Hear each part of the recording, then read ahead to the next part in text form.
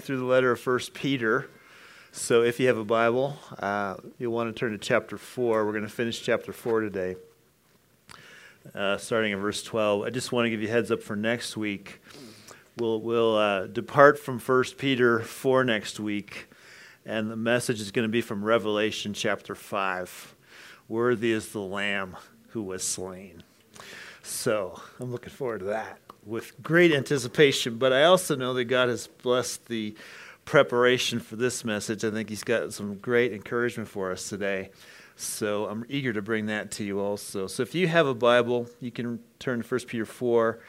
We'll be reading 12 to 19, and the text will also appear on the screen. Beloved, do not be surprised at the fiery trial when it comes upon you to test you, as though something strange were happening to you. But rejoice insofar as you share Christ's sufferings, that you may also be glad when His glory is revealed. If you are insulted for the name of Christ, you are blessed, because the Spirit of glory and of God rests upon you. But let none of you suffer as a murderer or a thief or an evildoer or as a meddler. Yet if anyone suffers as a Christian, let him not be ashamed, but let him glorify God in that name. For it is time for judgment to begin at the household of God. And if it begins with us, what will be the outcome for those who do not obey the gospel of God? And if the righteous is scarcely saved, what will become of the ungodly and the sinner? Therefore, let those who suffer according to God's will entrust their souls to a faithful Creator while doing good. Let's pray. Oh Lord, open this passage to us. It was meant for our encouragement.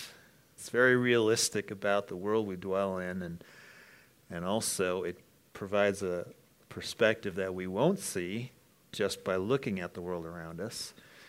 It takes us and points our eyes up to you and to your greatness and to your promises and to all that Jesus will be for us in this life. So would you give us that sense this morning, Lord? Would you open up our hearts and our minds to understand it and to apply it to our specific trials and temptations that we face? We ask you to do that in Jesus' name. Amen.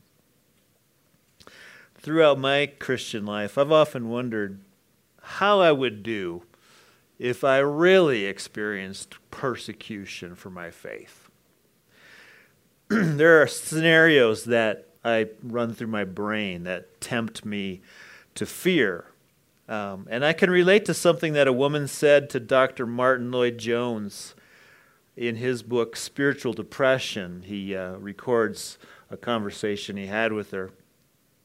He wrote this: she had a little boy of 3 at the time, and she said, "You know, if it really became a question of denying my faith or giving up this boy, I do not know what I would say. I do not think I would be strong enough.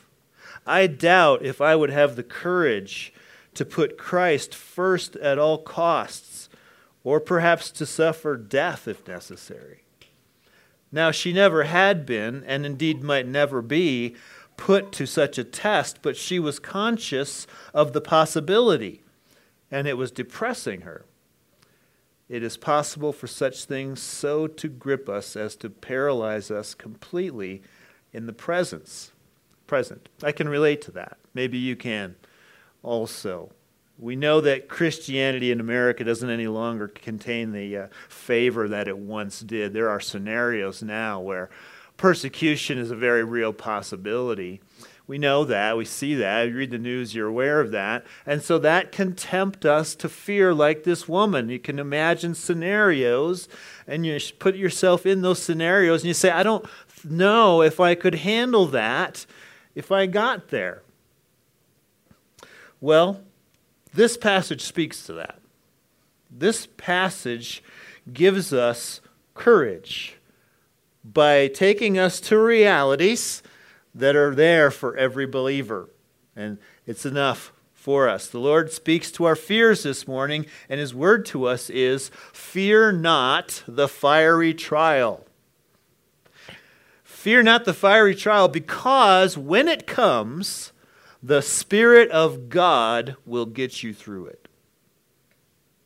That's the promise of this chapter, which we'll unpack as we go through it. Now, I want to mention one thing before we continue, lest you think this applies only to opposition or persecution because of your faith. In principle, what's here also helps us in any kind of suffering that we endure as a person trying to walk by faith and not by sight. It applies to other things like chronic pain and illness, emotional turmoil over a wayward child or spouse, or insults for following Christ. In any of those scenarios, the challenge that each of us faces when we get to the trial is, will I trust Christ in this, or will I turn away from Him? And there's strength here that says, if you're a believer in Jesus, when you get to that point, you will trust Him, because God will make sure you do. That's what this passage offers us. He gives us strength today. So with that introduction, let's see what Peter has to say. We'll start with the first word in the passage. He addresses his readers as beloved. Beloved, do not be surprised at the fiery trial when it comes. We shouldn't rush too quickly over a word like that in Scripture, because it sets the tone for all the counsel that follows. Beloved, dearly beloved friends. The tone is affection. Believers in Christ, that you are my brothers, you are my sisters, and you are experiencing various temptations and suffering like I am, and I want you to know I'm with you in that. You're my beloved. And that is an affection that God Himself has for every genuine believer. Paul uses the same word in Romans 1:7 as he writes, to all those in Rome who are loved by God and called to be saints. Same thing, the beloved of God. And that's because if you're a believer in Jesus, you are in Christ. He considers you as to be one with Jesus. He finds you in Christ. And who is Christ? This is my beloved Son, in whom I am well pleased. So if you're in Christ, you're in the beloved, and you are the beloved of God. Genuinely, real affection that God has for you.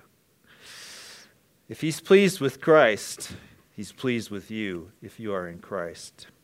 Now, it's important that we have that reminder, especially when we get to verse 17, because there it says it is time for judgment to begin at the household of God, and that sounds ominous. That's us. And it's talking about us being judged. So we're going to have to remember your beloved when we get to that text, and also before it. You are the beloved of God.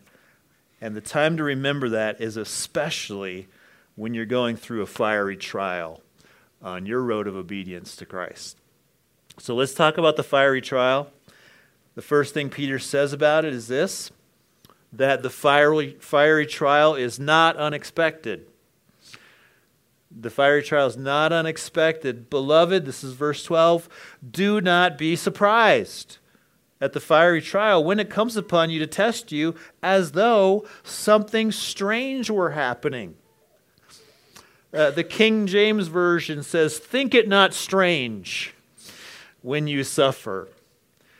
Suffering as a Christian is not strange. It's expected. It's part of the deal when you join up with Jesus. There's pain involved in that, which is why it's a fiery trial. It burns when you're going through it, physically or emotionally. Lots of texts tell us that we should expect that. Here's just a few. Luke 9:23. If anyone would come after me, let him deny himself and take up his cross daily. and follow me. That's taking up a cross of suffering as you follow Jesus, who took up his cross of suffering and atonement for our sins. So there's a cross to bear. John 15:19. If you were of the world would love you as its own. But because you are not of the world, but I chose you out of the world, therefore the world hates you. He hates you. 2 Timothy 3:12, indeed, all who desire to live a godly life in Christ Jesus will be persecuted. We could go on with many texts like that. So it really shouldn't be a surprise when you suffer as a Christian. That is not strange. The Bible never tells us that that's supposed to be easy. But we've had it pretty easy in Western culture for a very long time. You can be a faithful Christian and not that much happens to you, or at least that's our history.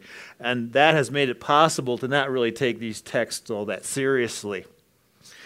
We think, well, yeah, that applies to somebody in like Sudan, North Korea, but not here in America. Well, things are getting back to normal. That's what's happening. Things are going back to the way that they've always been in most of the church, in most of the world, for most of history. This is normal and not strange. And yet the church thrives under those conditions. I was reading I think it was Voice of the Martyrs magazine, and it says that the fastest growing church in the world right now, in terms of population of the country, is in Iran. Because they're sick of all the killing that's going on in the name of Allah. And they want to know about the God who comes and is killed for us. And by the thousands, they're desperate for Bibles. In Iran. The church thrives in those conditions. Peter says, don't be surprised. That's to be expected, the fiery trial. It's part of the deal. And that's actually for our encouragement to know that we should expect it. Because it would be very discouraging to think that something strange is happening. That I can't find this in the Bible anywhere. Nobody told me this was going to happen. It's totally different from what I'm reading here. That would be discouraging to think I'm outside of God's will or his promises aren't true. This Bible's a fairy tale. That would be super discouraging to not be warned. I picture it this way. Suppose you were one of those people delivering packages for Amazon. I see these around once in a while. A guy comes up to your house. He's just got his regular personal car. He gets out and he's coming to your front door with something. And you're like, who is this guy? I don't know you. And he's got a package from Amazon. There's like this niche market where you can make money delivering things to people's door instead of UPS or FedEx. Who knew that? I mean, you got to check that out, see if that makes money. But people are doing it. So let's say you sign up for this. You get a package to deliver to somebody's house, and you got the address, and you think you're going to go there, and it's going to be a nice neighborhood, and I'm just going to ring the doorbell and leave the package, and I'm going to take off. Great, easy job. But let's say that you go out and you drive there, and you find out it's a rough neighborhood. There's bars in the windows. There's a growling dog in the yard. There's suspicious-looking people lurking about. You wonder if there's a drug deal going on here. You feel very unsafe, right? You weren't ready for that. So the temptation could be, let somebody else deliver the package. I'm out of here. But what if the boss that sent you on the delivery was really a great person who you knew had your best interests in heart? And let's suppose that boss warned you ahead of time. And he said, you know what, I'm going to send you into a rough neighborhood with this package. I won't say that there's no risk, but the package that you're delivering is super important for the people that it's going to. Really, really important package. And I won't send you there. I wouldn't send you there unless I knew that it was going to be okay, that everything's going to work out. So armed with that information, you'd go into that scenario and say, okay, this might be rough, but I'm going to get through this, right? God is that boss for us Christians. You are his beloved. There isn't anybody more concerned for your welfare than God is. And he proved it by putting his son on a cross to die in your place so that you could be forgiven, so that you could go with him to heaven forever. He does care about you. And he says, I'm sending you into a rough neighborhood. It's called the world that's fallen into sin. I won't say there's no risk. I won't say that it's easy. But I will get you through it. And the package that you're delivering is the most important thing that there is. It is the news that Jesus Christ can rescue you.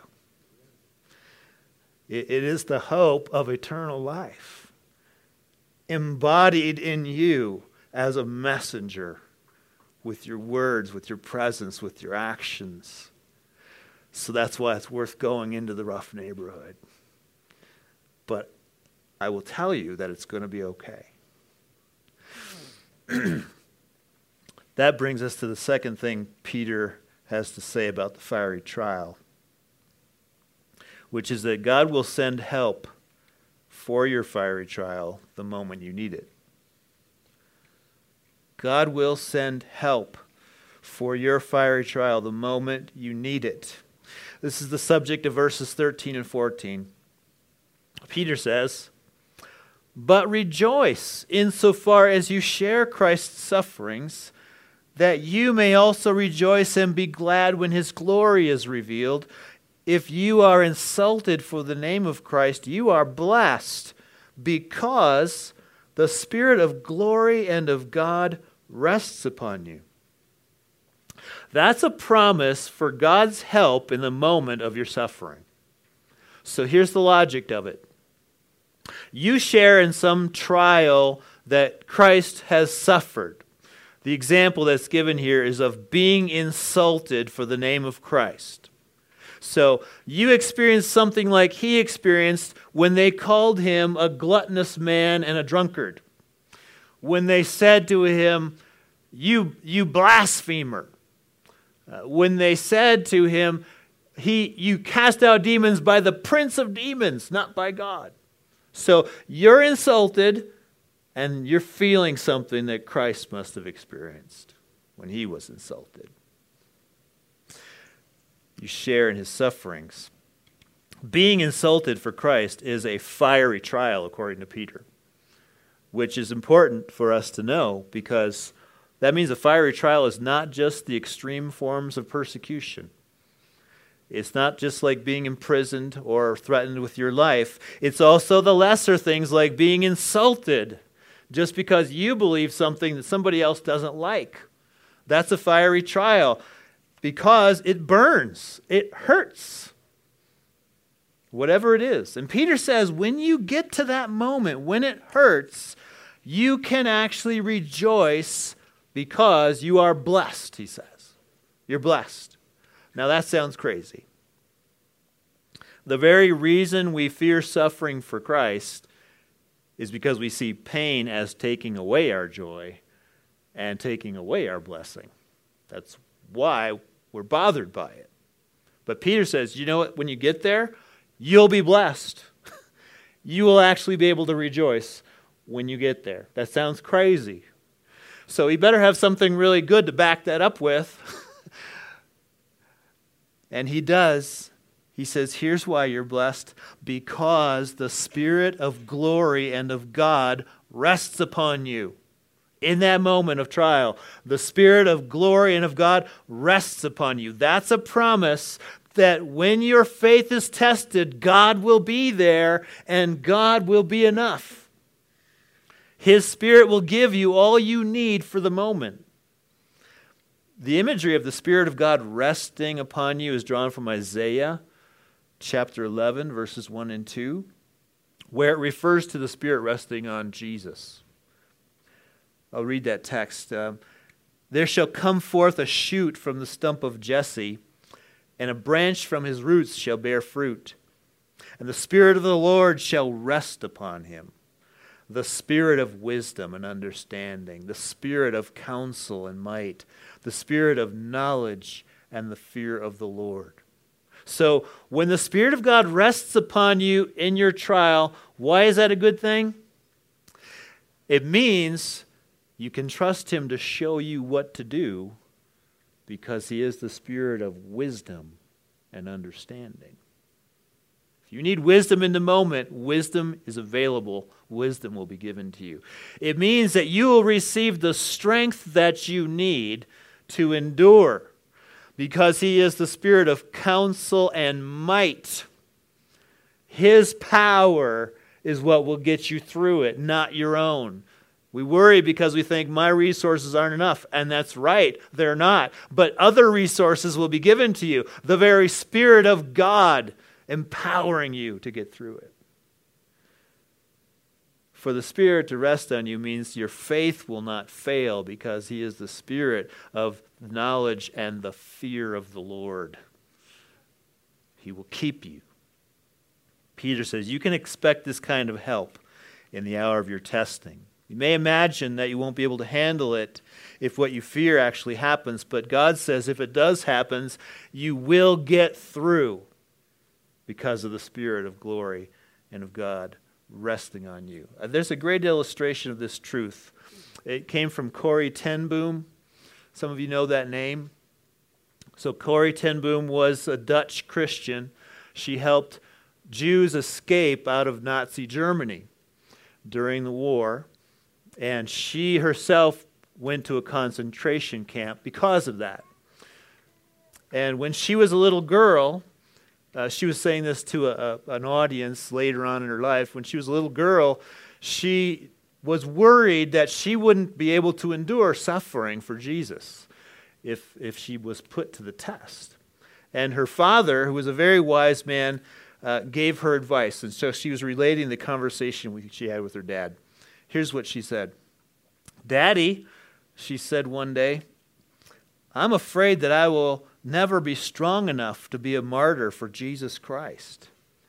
"Tell me," her father wisely responded, "when you take a train trip from Haarlem to Amsterdam, when do I give you the money for the ticket? 3 weeks before?" "No, Daddy, you give me the money for the ticket just before we get on the train." "That is right," he replied.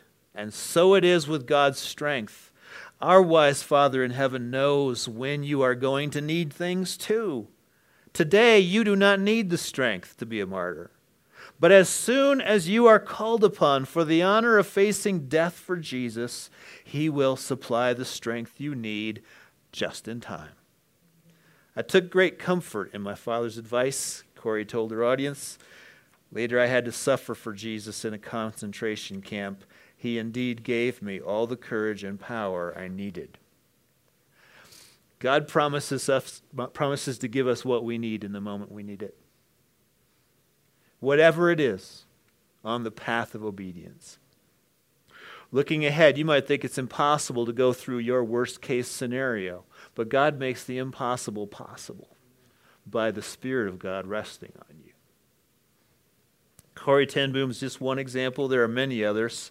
I think of Jim Downing of the Navigators Ministry. He was on one of the battleships in Pearl Harbor when it was attacked.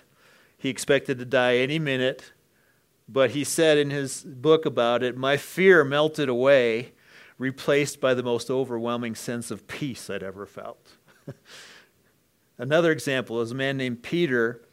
I didn't catch his last name, but he's a field leader for the Voice of the Martyrs.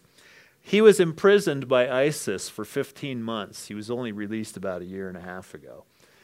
And he was in there with other ISIS members who had fell out of favor, drug traffickers, all sorts of terrible people. It was terrible conditions. Mice were running all over him. He was deprived of sleep. Here's what he said: "I found that I was peaceful and joyful in prison. I can say that I was experiencing an amazing time with the Lord." Those are examples of the Spirit of glory and of God resting upon you in the moment of your trial. So let's review your situation if you're a follower of Christ. Here's what the Lord wants us to know for our encouragement. Indeed, for our joy. We know that it's not strange to suffer as you seek to obey God. You should expect that. And that might tempt us to fear, and we might ponder possibilities of what could happen to us. But only one of two things can happen if you are in Christ and if you are the beloved of God. The first is that the thing you fear will not actually happen. So your fear is a false alarm. Charles Spurgeon said it this way: we manufacture troubles for ourselves by anticipating future ills which may never come, or which, if they do come, may be like the clouds, all big with mercy and break with blessings on our head. We get supposing what we should do if such and such a thing occurred, which thing God has determined shall never occur. We imagine ourselves in positions where providence never intends to place us. And so we feel 1,000 trials in fearing one. So the thing you fear may not happen, which means you shouldn't fear it. And secondly, if it does happen, you shouldn't fear it because God promises to get you through it. The Spirit of glory and of God rests upon you. That's reality. That's promised. God is committed that you should experience the truth of Isaiah 43:2. When you walk through fire, you shall not be burned, and the flame shall not consume you. Strength will be given you for your fiery trial. So fear not the fiery trial if you share in Christ's sufferings. So are you afraid of being called a bigot and a hater because you believe what the Bible says about human sexuality? God says that flame will not consume you. It won't. Are you afraid that you'll not be able to handle it if you lose your job because you wouldn't follow unethical business practices? God says, I will get you through that. I'm your provider, not them. Are you afraid that you'll be crushed if your child goes astray, or if you get cancer, or your chronic illness persists? That flame will not consume you either, because you're the beloved of God. He promises it won't, because the Spirit of glory and God will rest upon you in those times. It doesn't mean it doesn't hurt. It is, after all, a fiery trial. It does hurt, but you don't need to fear whether or not you're going to make it through, because you will. God's strength is going to be there. Most of our fear comes from thinking that we won't be able to handle it if it comes. But we have God's promise right here that says, if it comes, you will be able to handle it because God is going to handle it. His Spirit's going to be on site to do what you cannot do. The help is going to come. So here's the application for us now. While we're tempted to fear the future, I do think that our current experience of peace is directly related to whether or not we believe the promises of God now. In other words, the way we deal with our fear of future suffering is to cultivate belief in the character and in the promises of God. God will get you through the suffering itself. He promises that. That's by His sovereign act. But your life up until that moment may feel very weak and very full of unrest and worry and without joy. And what will give you strength and peace and joy in the time before the suffering is to believe the character and the promises of God for the suffering. To believe that He's going to be there. To believe that when you get to the thing you fear, God is going to be there. We believe that now. We fill our hearts now with the promises of God. We seek the Spirit's empowerment in our life today to change our experience of the now, because God's already got the suffering part taken care of. Now, and he's with you now. Right now, let's cultivate belief that he will be there and that he is with us today. That's an application. Isaiah 26:3, good verse to memorize. You keep him in perfect peace, whose mind is stayed on you, because he trusts in you. Peace is the product of trust. Worry is the product of lack of trust. Two people can read the same terrible news. One melts in fear and worry, the other one remains unruffled. Why? Because of what we believe about God. Do we believe that we have a God who manages and controls our suffering, who genuinely has our best interests in heart and will not forsake us? Or do we believe we have a God who's gone, who's not interested, who doesn't care, he doesn't have his hand on the wheel? It depends. Your experience of peace depends on which of those two gods we believe in. We have a God who saves, who loves us, who sent his Son to make sure that we would get through our trials. Our experience of God's comfort and his power are directly related to whether we walk by faith or by sight. And faith says, that thing that I have in my mind that I'm worried about, if that happens, the Spirit of God and of glory will rest on me. And that will be enough. Here's the encouragement for those of you like me who struggle with unbelief, who struggle with worry. The promise of God's help in your trial is certain whether your faith is weak or strong. Faith as small as a mustard seed is enough, as long as it's in Jesus Christ and him crucified. I like the illustration of Christian and Hopeful in the book Pilgrim's Progress. You should read that if you've never read Pilgrim's Progress. It's amazing. Bunyan wrote it in prison, by the way, where he was for about 12 years for preaching the gospel. So he has this illustration towards the end of the book where Christian and Hopeful come to this river. It's a very deep river. It's very scary. The other side of it is the celestial city. That's representing heaven and the future glories. So they have to cross the river. You can't get to the celestial city without going through the river of death. So they start to wade into it. Hopeful, of course, is full of hope. Hope is, he just oozes out of him. He's having no trouble crossing the river of death. But Christian gets paralyzed all of a sudden with fear. He starts to remember his life and, oh no, it's not for me. I'm not going to make it across. And Hopeful's got to kind of shore him up and point him back to promises.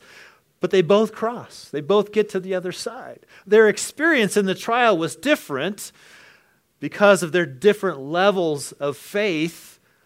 But they were accepted on the other side, not by the level of their faith, but by the fact that their faith was in Christ, in the Lord of the city.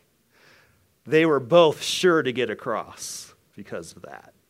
So if you're a person who struggles like I do with unbelief, and you still worry about things, just remember, God's promise is not conditional on the level of your faith, just that it is faith. Even if it's a struggling faith. He's going to get you through. Even if right now you don't know if he will. But it's his promise.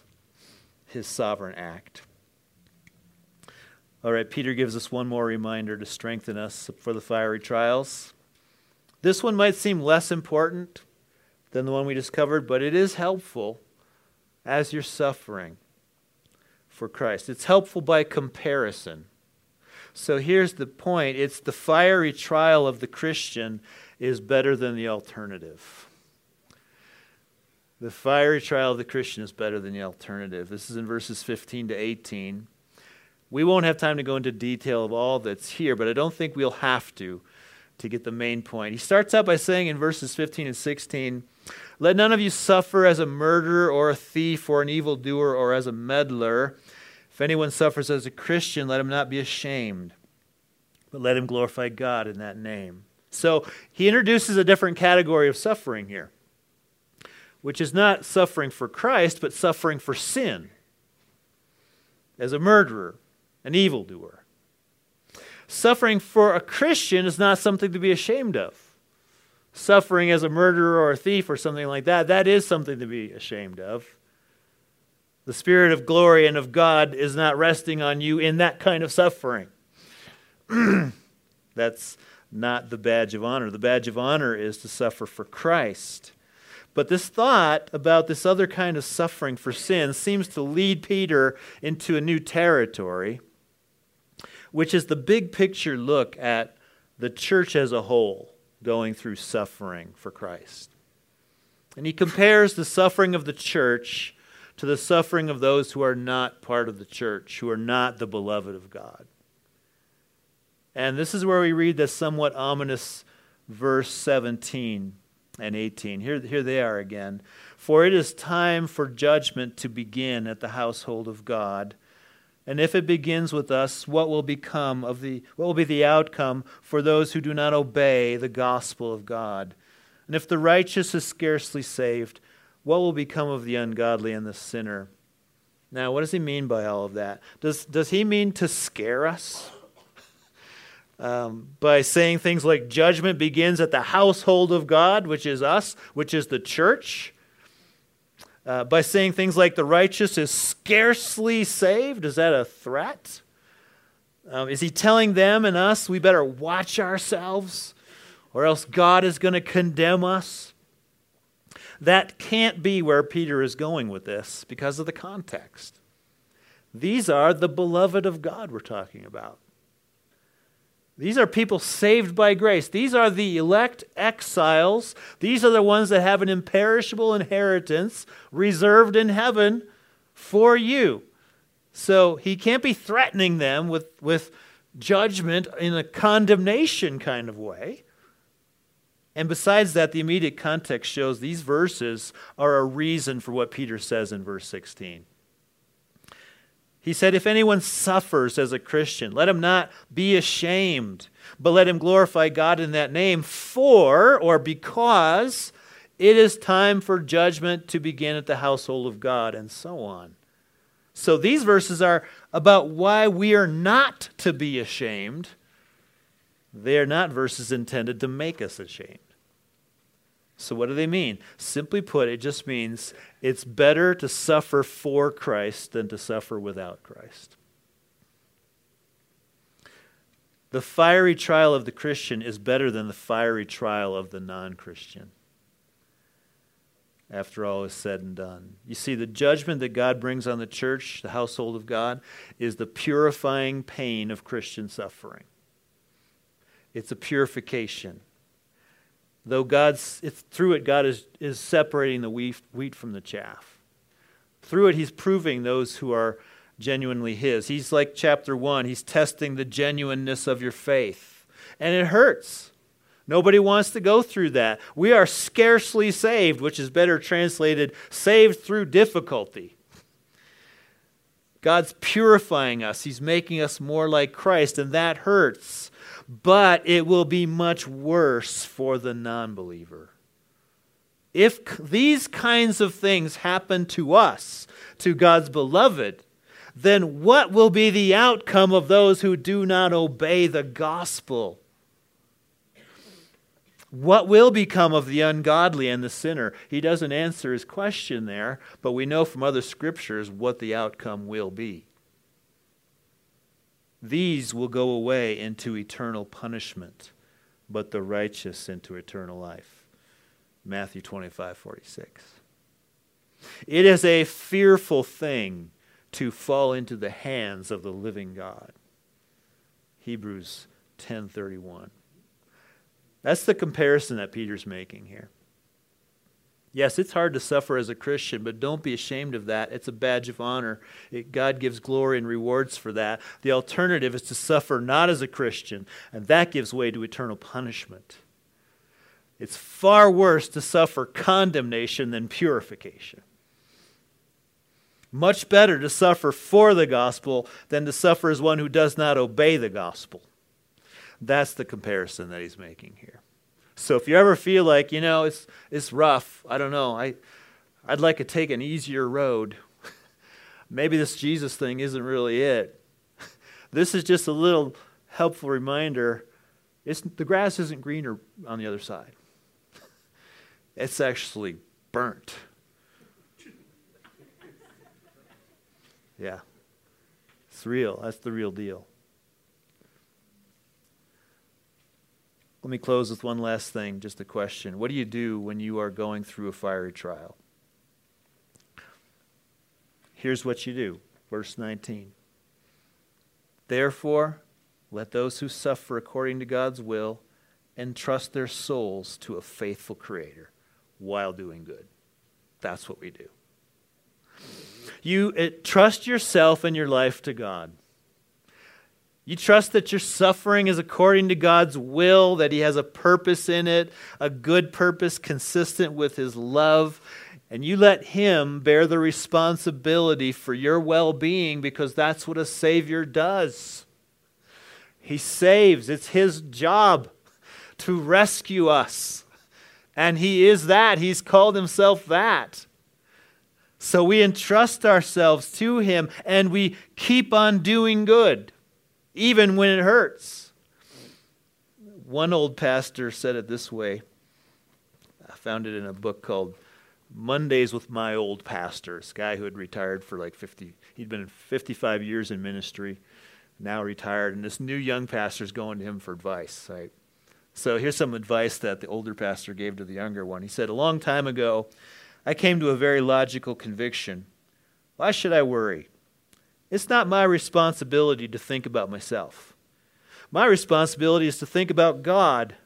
It's God's responsibility to think about me. And He is. He is thinking about you. Jesus took us on as His responsibility when He became our Redeemer, just as Boaz took on Ruth and began to care for her. So it is with God. So we can entrust our souls to God, friends. We can trust His hand in our suffering. We can leave it all in His hands and move forward and do good and let God take care of the results. What looks like good or bad, He's got that. And in the moment of suffering, the Spirit of glory and of God will rest upon you, and that will be enough. Let's pray. This is good news, Lord, that you're that committed to your own glory because you call yourself our Savior. For us to fall short of salvation would not reflect well on you. And you are committed to your own glory, which comes by means of our joy. So, Lord, thank you for giving us a reason for being joyful, even when circumstances are bad. Thank you, Lord, that we can only have nothing to worry about or something in which the situation is hard and you give us what we need during that. Thank you, Lord. We can't lose, not with you. May you get the glory through Jesus. Amen.